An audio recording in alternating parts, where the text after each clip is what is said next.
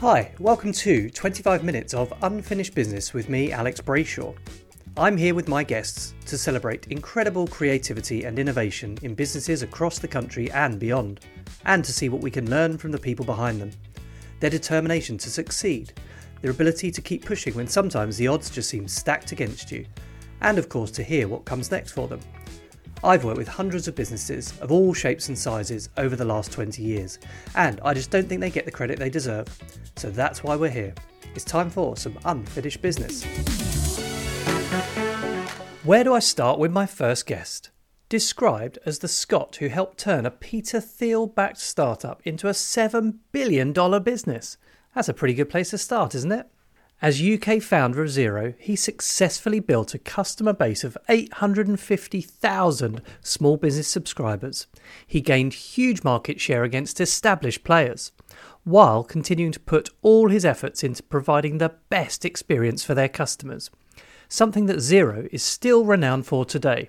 He now advises, guides and invests in early stage tech in both the UK and internationally. Suffice to say, he's a huge fan of tech and the tech industry. And today, he's spending 25 minutes with me talking about some unfinished business. Having first met him 20 or so years ago, I am hugely honoured to have Gary Turner as my first guest. Gary, welcome. Thank you, Alex, and the honour is all mine. Thank you for inviting me to be your first ever guest. Excellent. Let's see where we go with this conversation. So, as you heard in the intro, this is a celebration of great businesses. Now, I guess you've worked with hundreds, probably thousands of businesses in the businesses you've been in. So there must be a few that really stood out for you.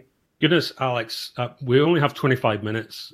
and so I probably could fill that many times over with anecdotes and stories. There was one really great standout story for me that I first got to meet a chap called John Stone, who was a founder and entrepreneur, ran his own tyre repair and tyre fitting business up in St Helens in the northwest. Stone Tyres had been in business for a number of years, and of course, and this will date this anecdote, 3 years ago the COVID-19 pandemic started, and of course that meant pretty much every single business in the country had to shut their doors, and that presented clearly a problem for many, but Stone Tyres definitely, they couldn't service their customers in their depot any longer. And John Stone told this fantastic story where he was trying to work out, how do I keep going? How do I keep the lights on and keep the business running during this lockdown and serve my customers? I mean, people still needed tyres serviced and repaired. And John said they had one of these vans that they had in the depot that was hardly ever used. And it was only ever used as a kind of premium service if you'd broken down or had a puncture on the M6 and you were driving by St Helens and you found Stone Tyres, then they would kind of stop what they were doing in the depot. Somebody would jump in the van and drive out to the motorway and repair your tyre, and you'd be on your way. And that was a kind of really seldom used sideline inside of Stone Tyres.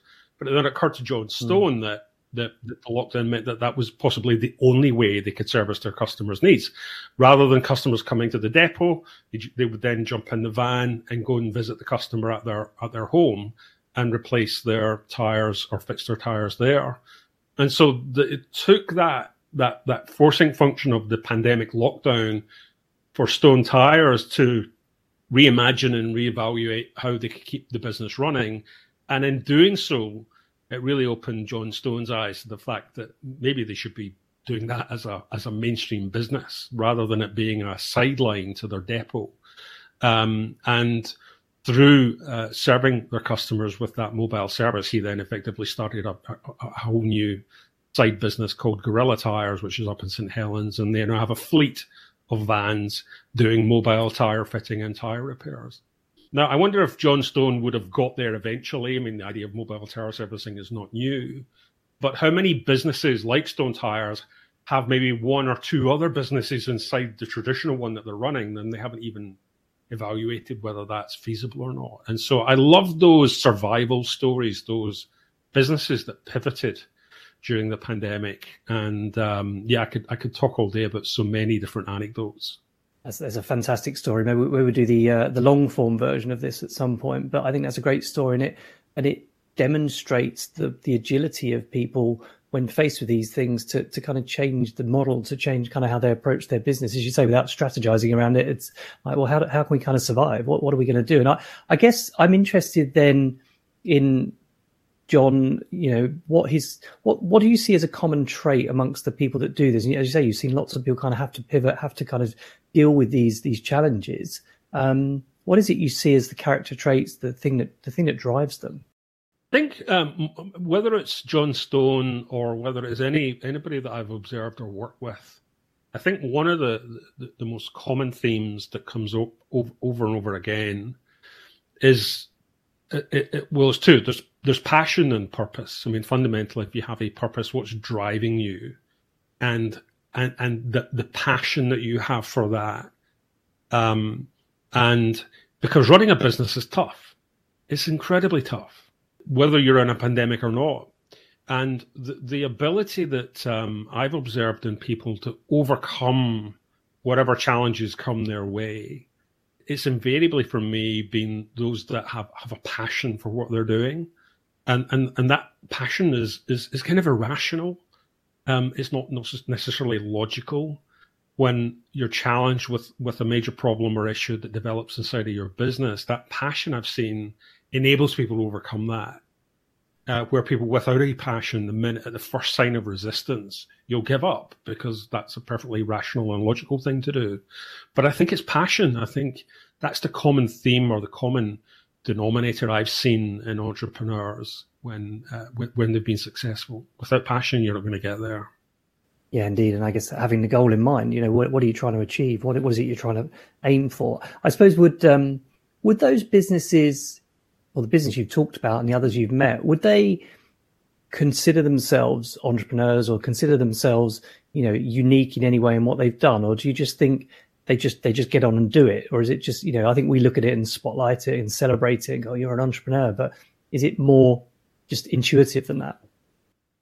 I think there's a kind of showbiz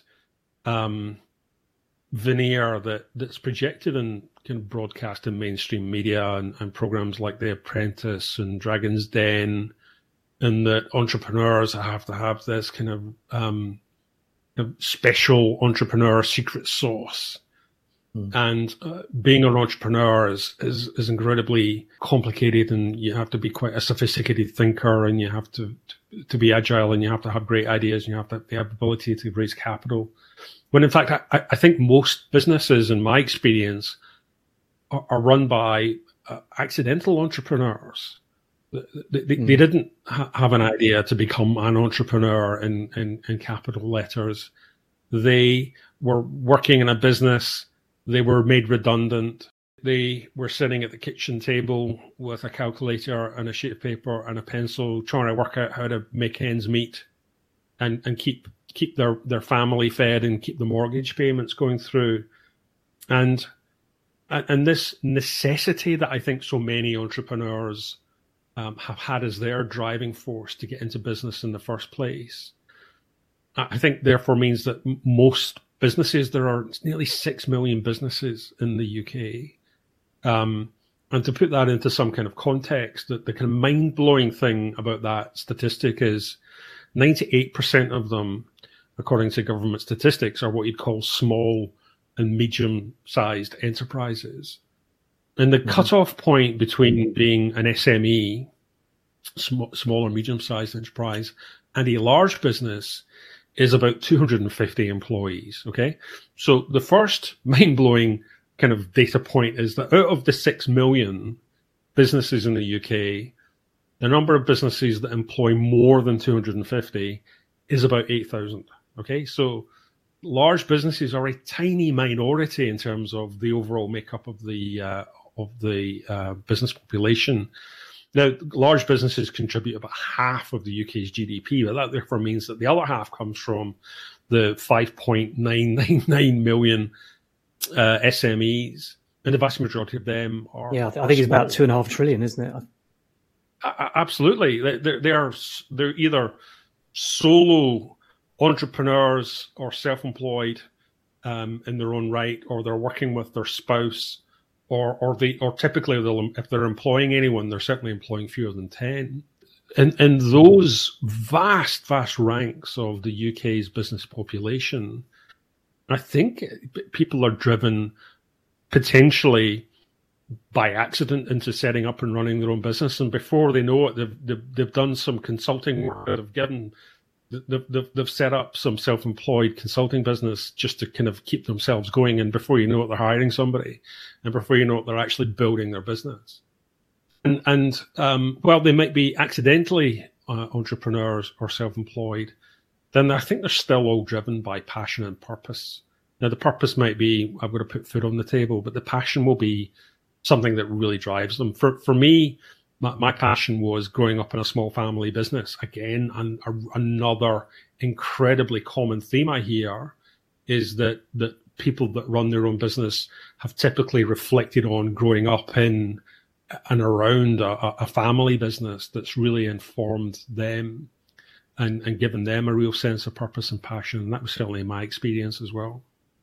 And as a tech guy, how do you think technology has helped these businesses? I'm thinking about your example again, because, even changing the model, I know some of these smaller businesses, they were having to learn about e-commerce, having to learn about, things that they didn't, really want to or have to do previously. But as technology, it's obviously helped, but how much of a challenge has that been, do you think? And I guess, how much support do these businesses get? I mean, it's such a massive, if it's 2 trillion plus contribution to the UK economy, we need these businesses to be doing business and generating revenue and all the things they do. But did they get the support? Does tech help them, and how do they kind of get their head around that? I think it's changed a lot in the last maybe 15 years, probably around the time of the emergence of the iPhone, which was a huge step up in the way that people use technology. And I'm old enough to remember when, 30 years ago, technology required a degree of computer literacy. You would go to college or you would read books in order to become computer literate just to use the things. And what's fascinating for me is if that's the way the world was 30 years ago and tech was unapproachable and you had to invest in learning and skills just to use them and become computer literate, I think technology has become human literate. I think the accommodations have now been made by the tech that means that as a user, you don't have to invest effort in learning all of these cryptic rituals that you needed to use 20 years ago just to fire these things up. I remember like in MS-DOS, you'd like, have you got enough memory set aside, and you'd edit your autoexec.bat and your config.sys and your drivers and all of these things that are completely ridiculous to have to know just to use a computer or to use software. And I love the way that tech has got rid of that dimension and technology with things like the iPhone, with touch interfaces, with the way that software is built now, is human literate. It's gone the other way. And therefore the challenges I don't think are technical or technological. I think the challenges are down to your imagination and your understanding of your business and where you could take it, which I think is great, because that should hopefully liberate that opportunity for many more entrepreneurs and business owners to think about redesigning how their business works or unlocking new ways of growing, and tech will just be there and support you. Absolutely. I keep thinking about, mobile payments. Imagine trying to set that up 10 years ago, whereas you can do it in 5 minutes. You set the accounts up, set the payments up, and suddenly, for the tire example, you're out taking, billing customers on the spot, and it's easy, which is a hell of a shift. Absolutely. And we're living in this, what I think, and this sounds very grand, but my hunch, having been in the industry for as long as I have, and I kind of a degree of pattern recognition of what a big shift looks like, I think we are now beginning to enter into another huge shift with AI and the huge amount of attention that new services like ChatGPT are getting. And I think that will open it up even more for businesses. And the challenge there isn't using the computer or using the technology and firing it up. The challenge absolutely is your imagination there. And with new tools such as ChatGPT and AI, large language systems, it is your imagination as an entrepreneur. It's no longer the tech. So I guess there's a long way to go in what technologies are going to give us. So I think that sort of takes us on to the big question, really, for you. We've all got unfinished business, whether it's life or work. There's stuff we want to do, continue to do. What's yours? I think my unfinished business, I think I have two answers to that question. One of them is what it means to me personally as an individual.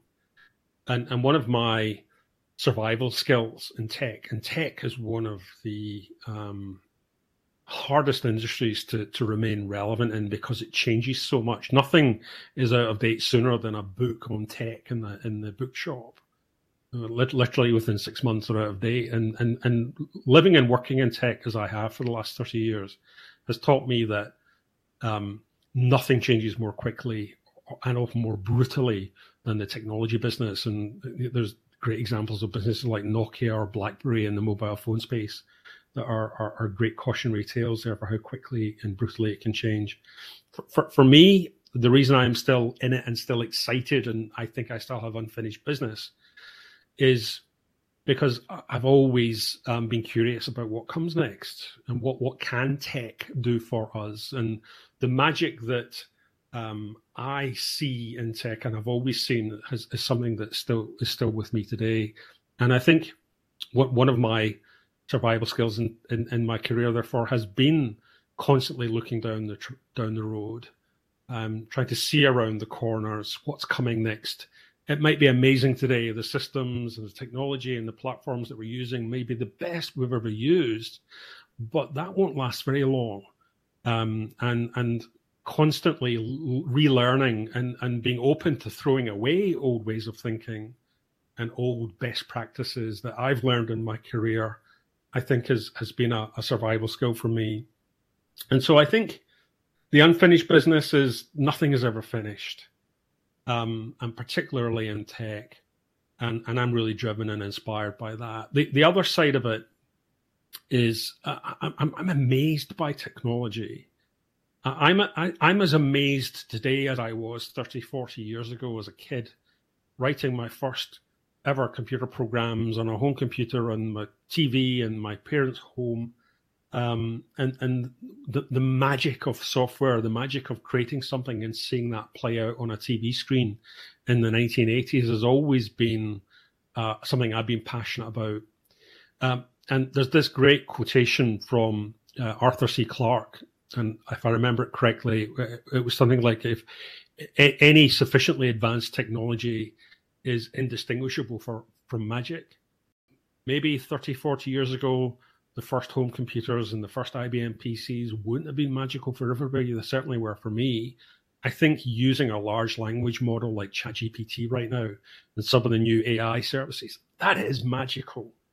And the potential that has is definitely unfinished business for me. It's a bit like, it's one of those scenes in the Lord of the Rings movie, or one of the movies in the Lord of the Rings trilogy, where the group enter into this underground kind of cavern and they open a door and all of a sudden their voices start to echo and everything's in complete darkness, and they put the lights on and they discover that they've just opened the door into this massive cavernous chamber underground that goes for as far as the eye can see. And for me, that kind of feels like technology right now. We've opened the door into another huge chamber.